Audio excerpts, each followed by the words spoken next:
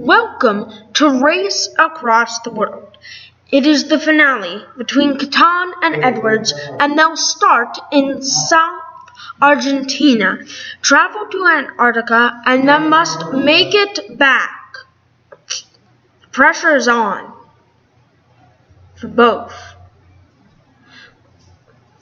They will first drive a car, then they will go on a boat that will both take them equally. When they get there, they'll have to travel through snow until they reach a checkpoint in which they can use dog sleds and then ships.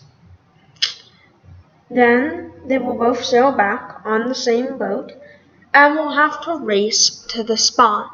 Whoever wins gets the 40,000 K that Race Across the World is offering.